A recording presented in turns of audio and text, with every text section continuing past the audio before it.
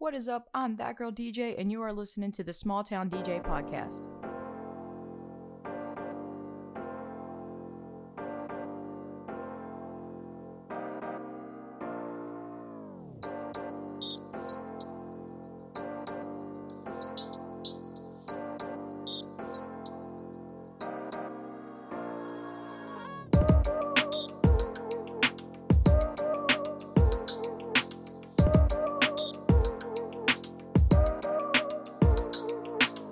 Thank you so much for tuning in to another episode of the Small Town DJ Podcast. I'm your host, That Girl DJ. You can find me on social media at ThatGirlDJ318. That'll be for Instagram and Twitter. It's also my TikTok handle, but I don't really post on TikTok as much as I should.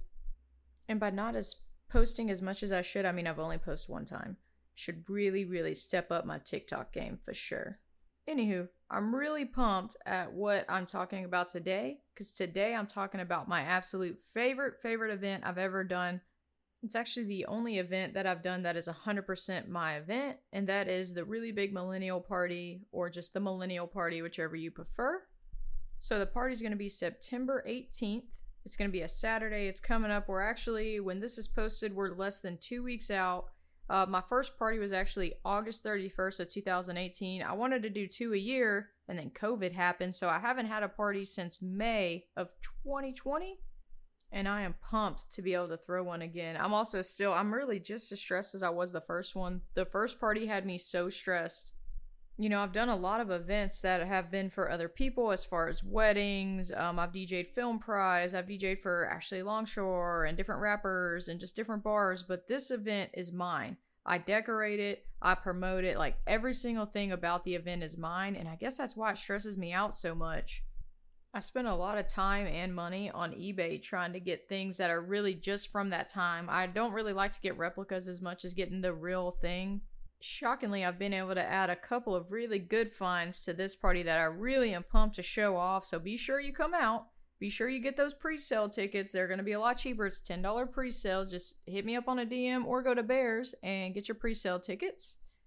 If you've been to one of my parties, then you know my big goal is to make this an experience. I don't want you to just come to the party and hear 90s and 2000s music. I want it to be an experience. I want you to leave the stresses of life behind, and for a few hours, just come dance and just live in that nostalgia just for a few hours.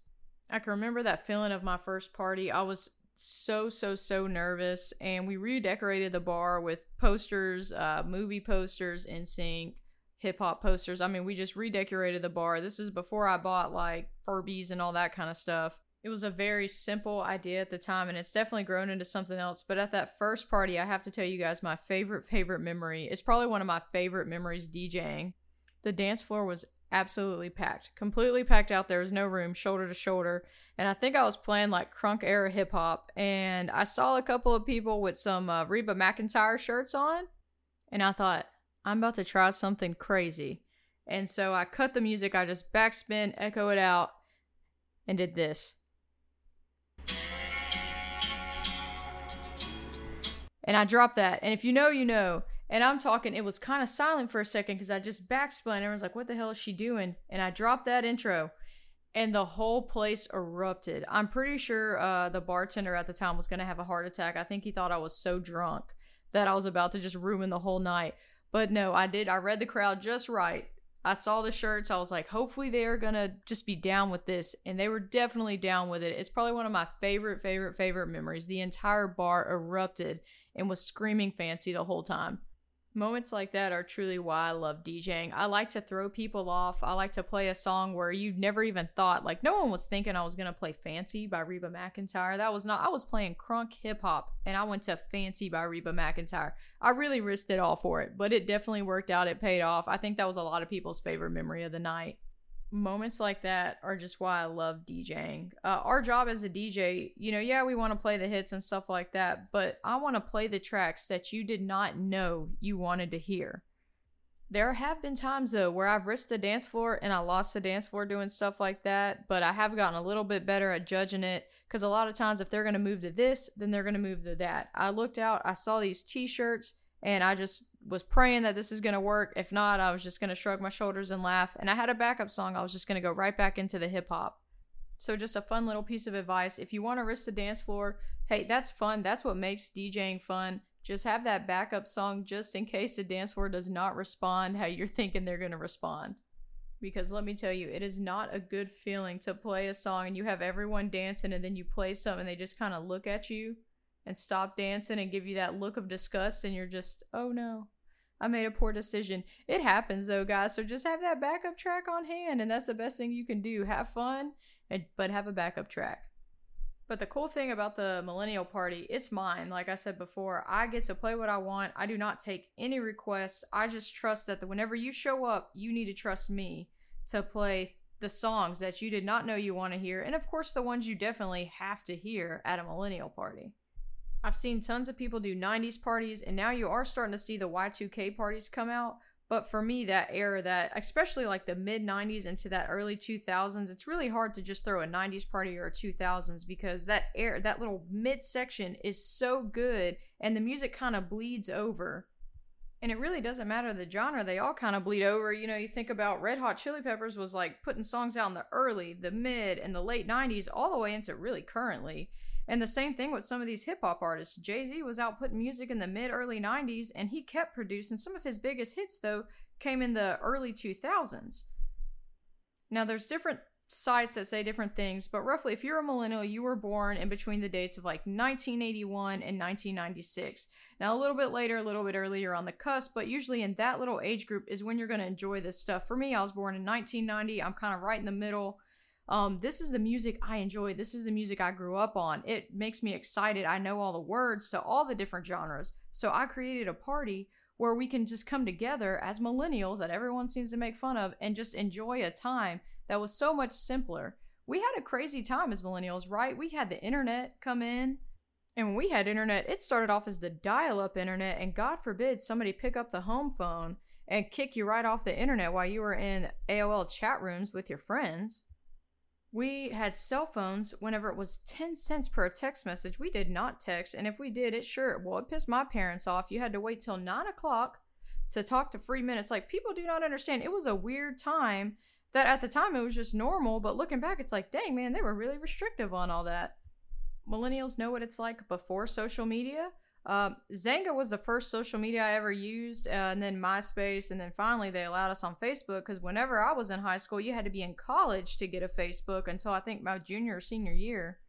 And obviously, social media and how we grew up on it's important, but let's not forget, this is a DJ podcast, and this is where we talk about music, so let's talk about how we got our music in those days. Kids today will never experience what it's like to be listening to the radio, sitting there with your fingers on the record and play button because you was about to make a mixtape. And that right there took some serious patience, because a lot of the time the radio DJ, you know, they love to talk. They'll talk over the intro, which always messed up my mixtape. Or, you know, they always interrupted the end. They just couldn't help it. So you had to be very strategic, or just hit the rewind button just right and then set it up so whenever you play the next song, it would go over. It was an art. This was the same time you had that really sweet 3 little section boombox, you know, with the 2 speakers, and then the 5-disc changer. If you were blessed, you had the 5-disc changer, the little tape player. Which brings me to my next thing. If you wanted an album, say your artist, one of your favorite artists, NSYNC for me, was dropping a new album, you couldn't just hear that at midnight. You had to go to the store, get your mom to drive you, which can be a task, to take you to the store. I had to go to Kmart because my mom did not like going to the mall. So I would go to Kmart and pray they had the album I wanted.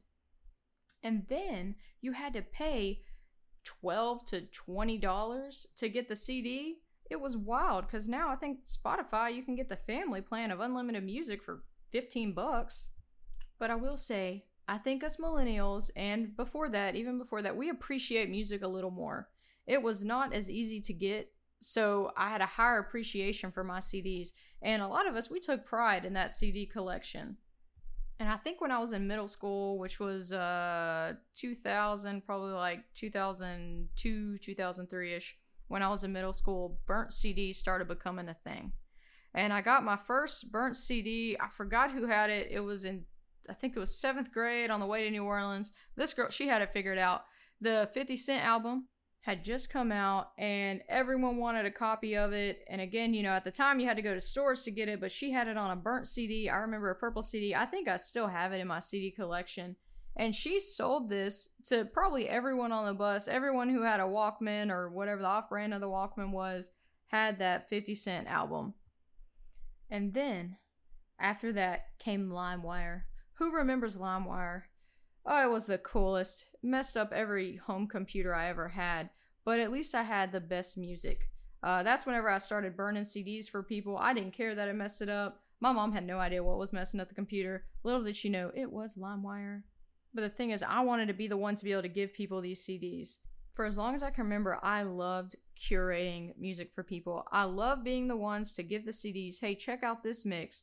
And it would have everything. I've always been this way. It would have R&B, rock, of course a little country on there. It would have everything. It made no sense. And then as I started doing it more, I would start, oh, this is a hip hop mix. This is the rock mix. And not only did I love curating it, I loved when people gave me mixes because I wanted to know what other people were listening to. That's something that has just intrigued me for as long as I can remember. My taste in music is always a little different. Of course, the main stuff, I can always get along with people, but I love hearing people's like left field song that they like. Something that's just like, oh, you like this? And that's how that's how you branch out in music, especially then, because there was not Spotify, there was not all this stuff. You just had to basically trade mixes with people, and that is a time that I do miss. That was a pretty cool time. I know now we can change, Spotify playlist or whatever, but that time was just super fun. Then what do we move to? Oh, the iPod. That was unbelievable. The iPods and the MP3 players where you just stick in the computer and get the music. That was also a super cool time because, before you could put on a CD only, 20 songs, and then you had the iPods and the MP3 players and you could put hundreds of songs. And it just seemed like every year it was getting bigger and bigger of what you can do. And I can remember handing my little MP3 player off to a friend. Hey, hook me up whatever you think is cool. And again, I know we have the playlist now, but there was just something exciting about that. You hand it off and a couple days you get it later and there's all this music on it. It was just a good time. And the thing is, I know we have to progress. I know that is something. Technology is going to continue to progress. Like I just said earlier, we went from having to use the tapes to the CDs to the iPods. Now we can stream music on Spotify, which is way more convenient. Obviously, we want that. But sometimes there's just something special about going back and just remembering things the way they were. That's why I'm throwing this party. I want people to come in, and whether it be a song, a piece of memorabilia, I want something to just take you back to a time that was slightly simpler than the complications we have now that we're adults. And I mean, it may not even be the complications, just whenever you get older, you get busier. Your time becomes more valuable. That's why I know if you do come to my party, I appreciate it, and I try to make it such an experience because time is valuable. We can't get it back. But I know a lot of us have kids. I don't.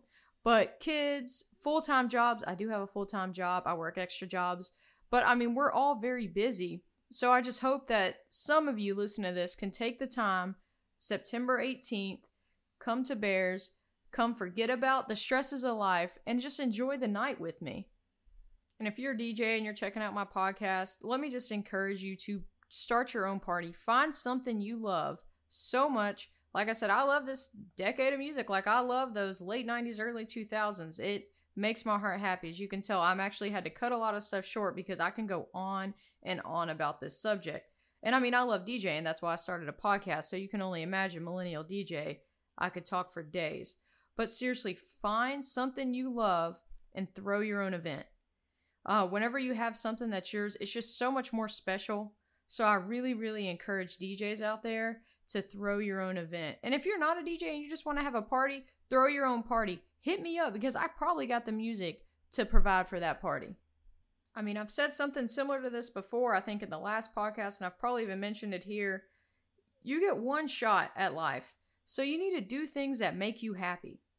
Go to events that make you happy. Go to places that make you happy. Like I said, I live in Shreveport, and Shreveport does not make me super, super happy. But right now, that's where I'm at, and I'm making the best out of it. I hope I can move, but I'm really focused on doing what I have to do to be happy. and I encourage everyone else to do the same thing. And thank you so much for tuning in to another episode. September 18th, the Millennial Party at Bears. Pre-sale tickets, you can hit me up. You can go to Bears directly and get it. But other than that, have a great week. Thank you so much for tuning in. If you haven't, go follow me on social media. Other than that, thanks y'all.